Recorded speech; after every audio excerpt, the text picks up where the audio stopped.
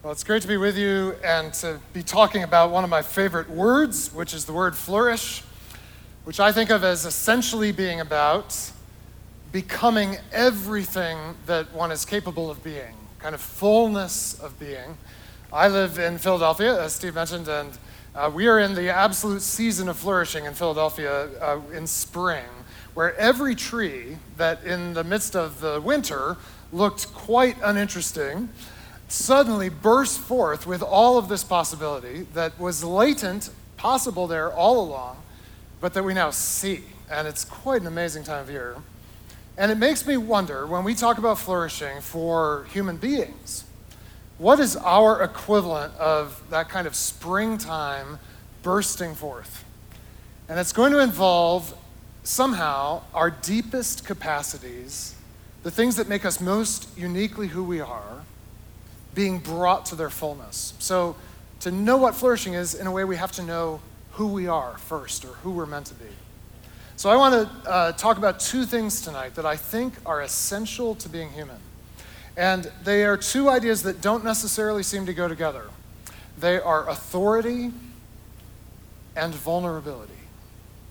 And the interesting thing about these two things, authority and vulnerability, is we human beings actually have far more of both of them than any other creature.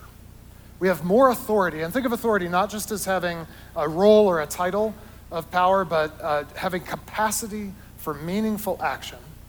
We have more of that than any other creature, just as the creatures we are, made in the image of God. And at the same time, we have more vulnerability than any other creature. And think of vulnerability not just as emotional openness or transparency, though that could be part of it, but more broadly, as exposure to meaningful risk.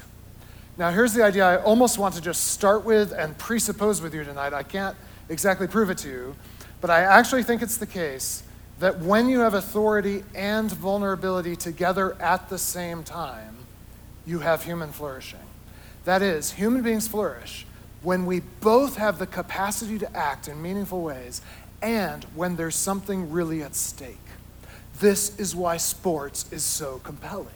Now, we saw the highlight reel. I noticed every pass was caught in that highlight reel. I don't know if you noticed. So we got like pure authority there. But we know what makes sports at all levels, from the backyard to the biggest stadium, compelling, is that it's people with tremendous capacity for action who have trained their bodies and trained as a team to do something really powerful and meaningful together. But they're exposed to incredible risk in the form of competition.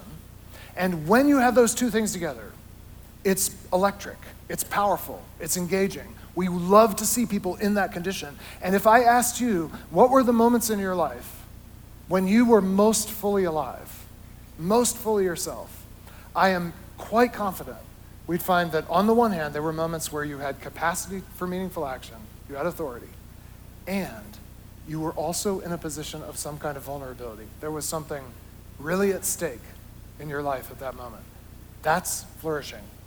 This allows us to do one of my favorite things in the last few years, which is to draw a 2x2. This is, we talked about the MBA playbook. There's only one thing you need to know from business school, and it's the 2x2. So we're going to do this tonight. You're going to be sick of 2x2s in 30 minutes, but I've got a bunch for you, all about this basic dynamic of authority and vulnerability. So we'll plot authority on the y-axis, and some of you who are engineers, this is like your love language that I'm speaking right now, and you're just so happy to see a graph. You didn't hope for a graph, but we've got one for you here at Celebration of Generosity. So authority on the y, vulnerability on the x, and so I'm going to just argue to you or suggest to you that when you have both, that is, when you're up and to the right, high authority and high vulnerability, that's flourishing for human beings.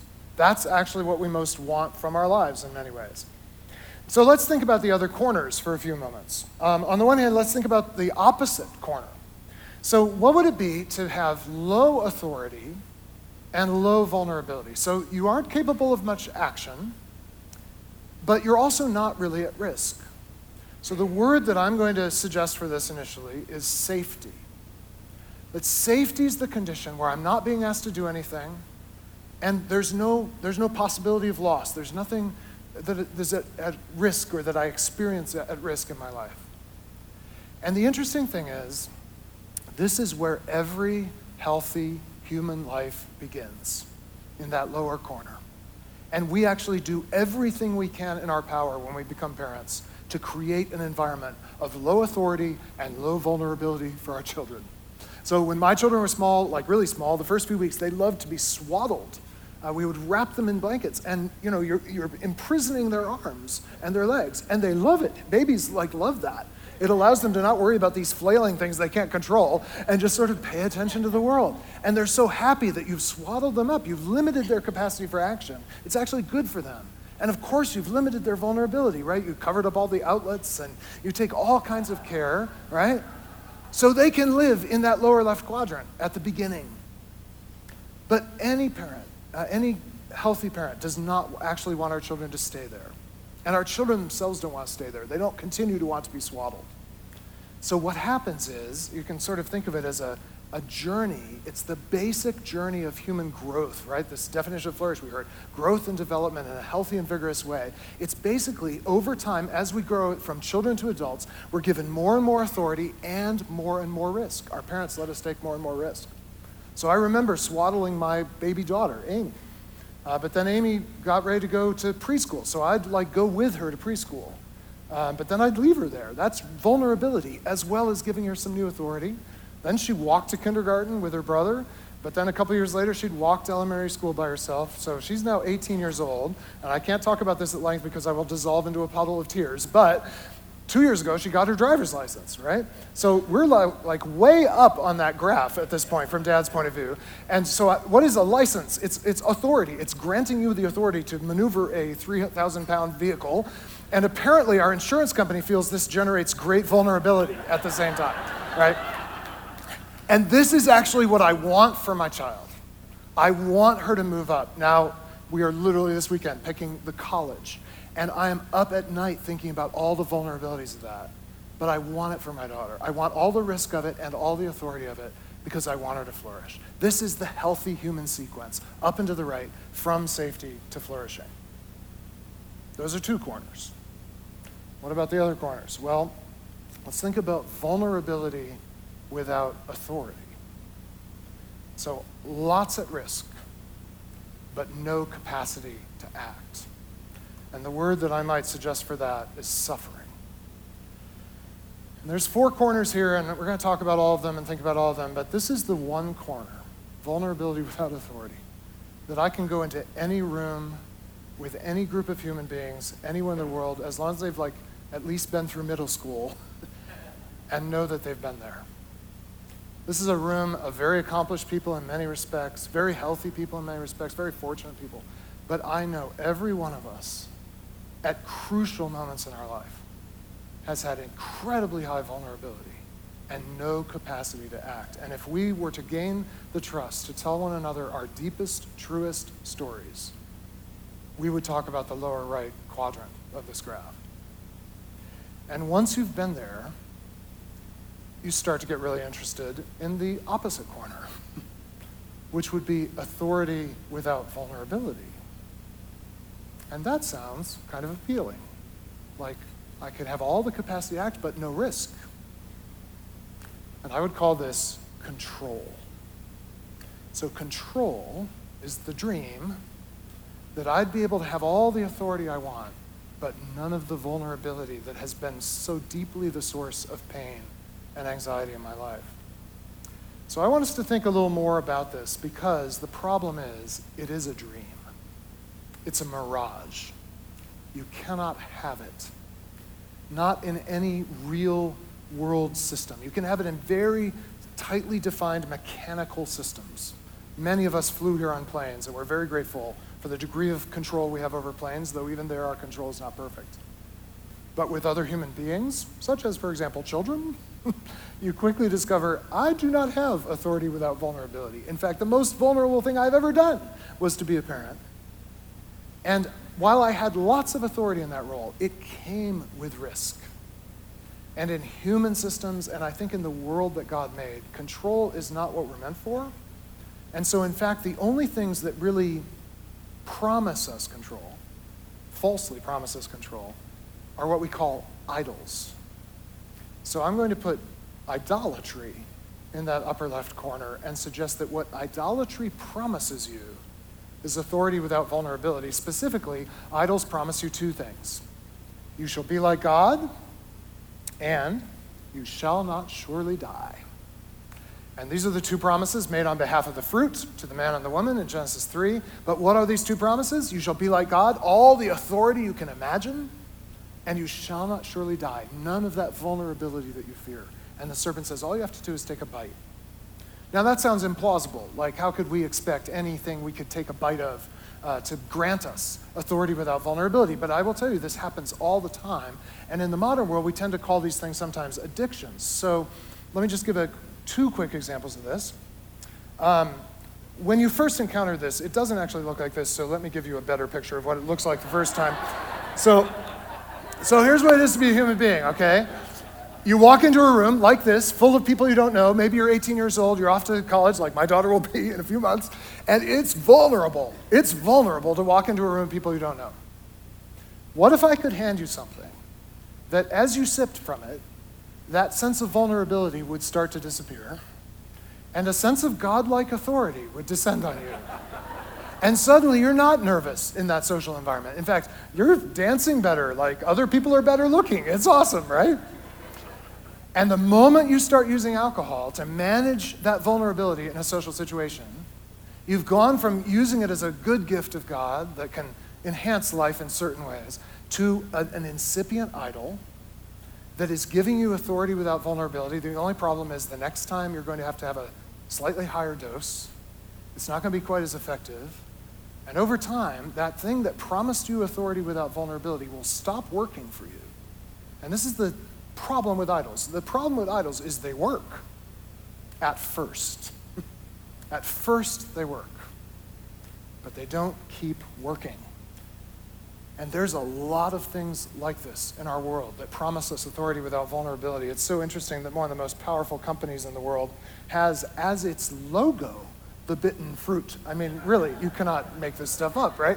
And think about how technology, of which Apple is just the most kind of consumer-facing, consumer-friendly version, how technology promises us all this capacity and promises to reduce our risk. And it's working, right? It works. So what's the problem? Well, all idols work at first.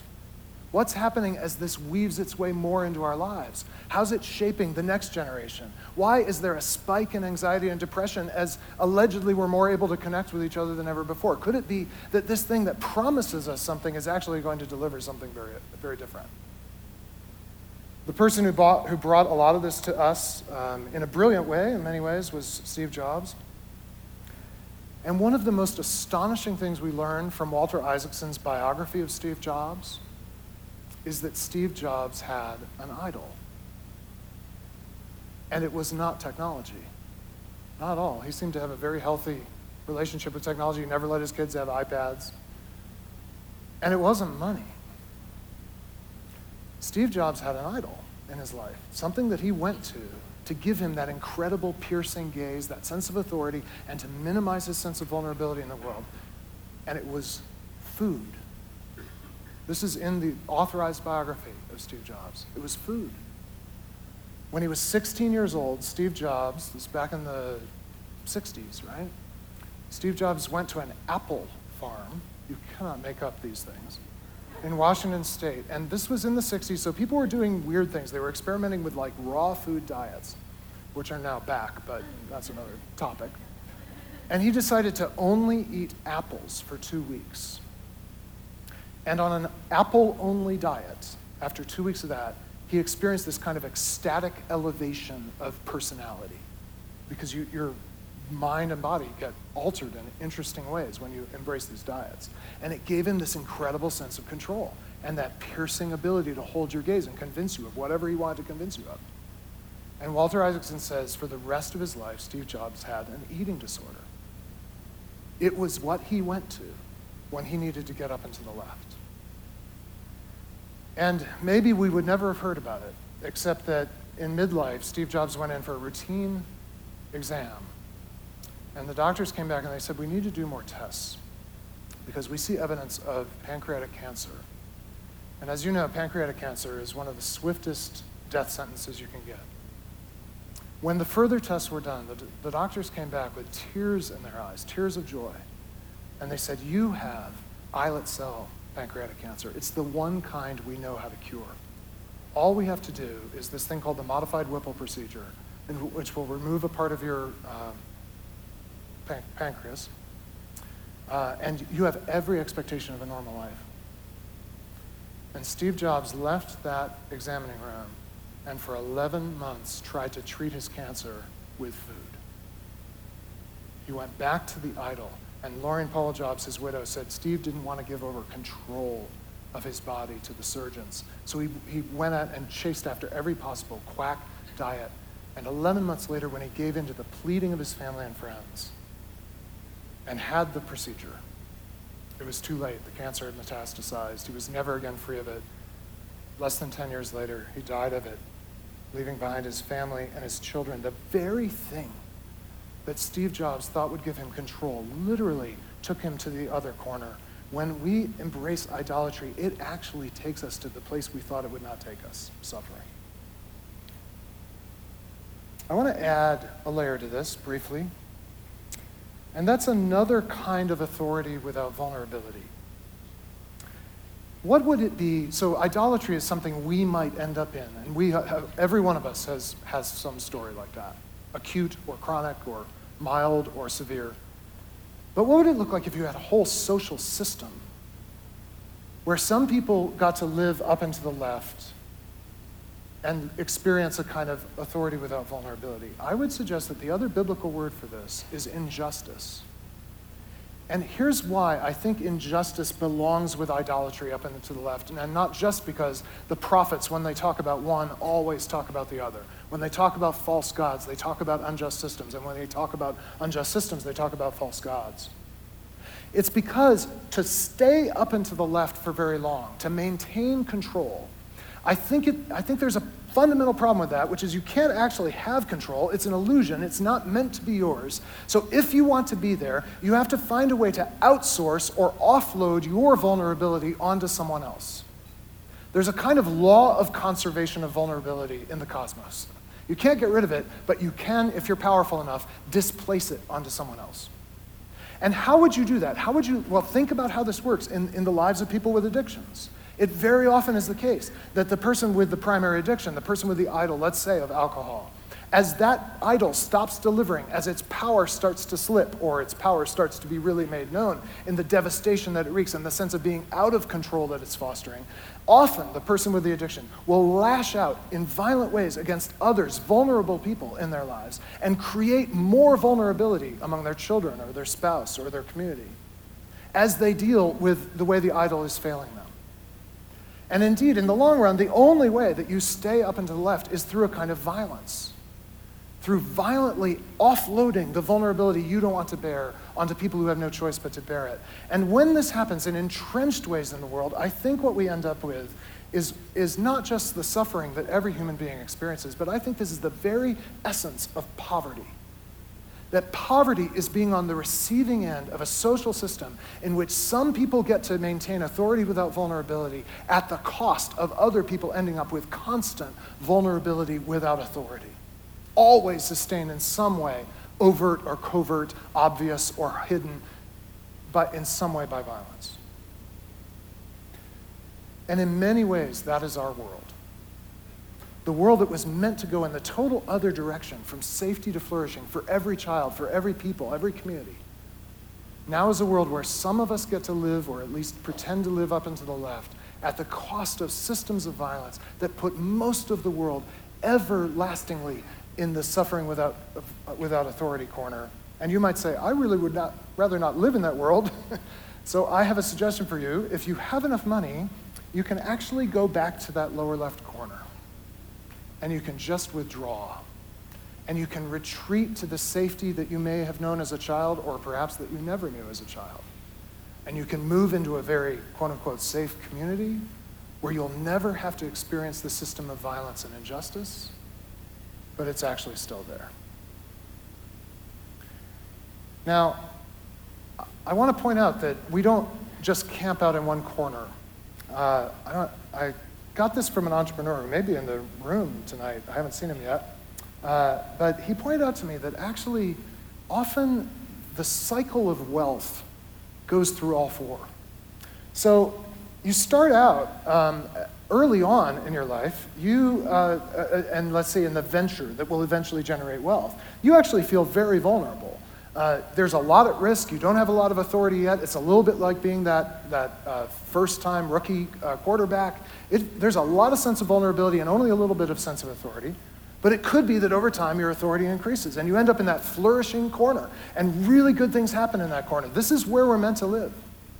But there's an interesting thing that happens. Over time, there start to be forces in the system you've created that start sort of blowing you away from vulnerability. And there are whole categories of professions whose whole job is to tell you how to reduce risk in your life at this point. And they all want to represent you and work for you. And they bill by the hour because they are very risk averse. Right? They want certainty about what's coming in because they live to move you over to that control quadrant. And then the dream is eventually you'll just be able to retire and withdraw. There's some lovely gated communities around Colorado Springs. We'd love to show you some of these properties where you will never feel anything but the safety of being surrounded by people of similar accomplishments, similar attainments. They will all be incredibly boring at this stage of their lives, but you'll be safe. And what no one really tells you is that in that condition of withdrawal, of retirement, you will actually end up in all kinds of ways profoundly vulnerable and having lost that capacity for action. This is the cycle in many ways of many kinds of good lives that start out with the best of intentions but end up extremely vulnerable and not contributing to the healing of the world. So the real question is, how can we break this false axis, the axis we were never meant to be on, that begins fundamentally with idolatry and injustice? And there's only one way. What if someone were to stare the idols and the system of injustice in the face and say, "You lie. That promise of authority without vulnerability is a lie, and I will demonstrate that you lie by actually giving up authority. Rather than grasping authority, I will actually give up authority, and I will enter into total vulnerability." And this is what's called sacrifice. And when sacrifice happens, healthy sacrifice, it's an emptying of authority in a way that no one in the grip of an idol would ever do. The idol always says, you need more, and you need less vulnerability. And sacrifice says, no way, I'm going to the most vulnerable place, and I'm going to empty myself of authority. And if someone were to do that, if someone who lived a completely flourishing life, as up and to the right as you can imagine being, were to voluntarily empty himself of all of that and go to the place of the most profound vulnerability and the most complete lack of authority, that would destabilize the false axis.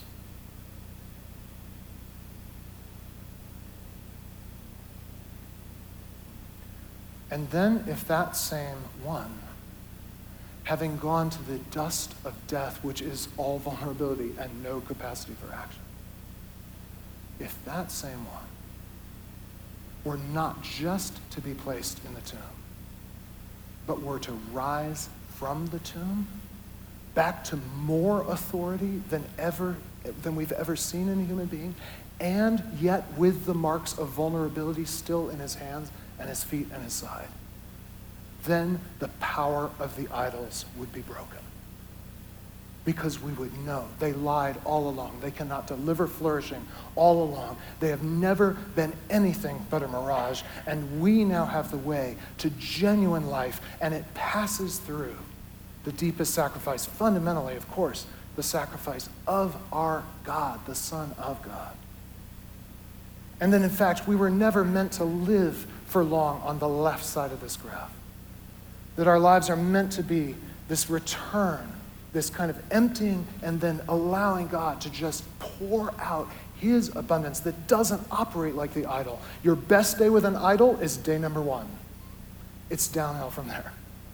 But the beauty of this organization, having done this for 20-something years, is you're now beginning to see and have demonstrated evidence in the lives of people in this room that God gets better year after year. You cannot outgive God. It just gets better and better. When Jesus turns the water into wine, the steward says, "You've saved the best wine for last." No idol saves the best wine for last. God saves the best for last. He pours out more and more. And this reconfigures the way that we handle everything in our lives, not least the way we handle money.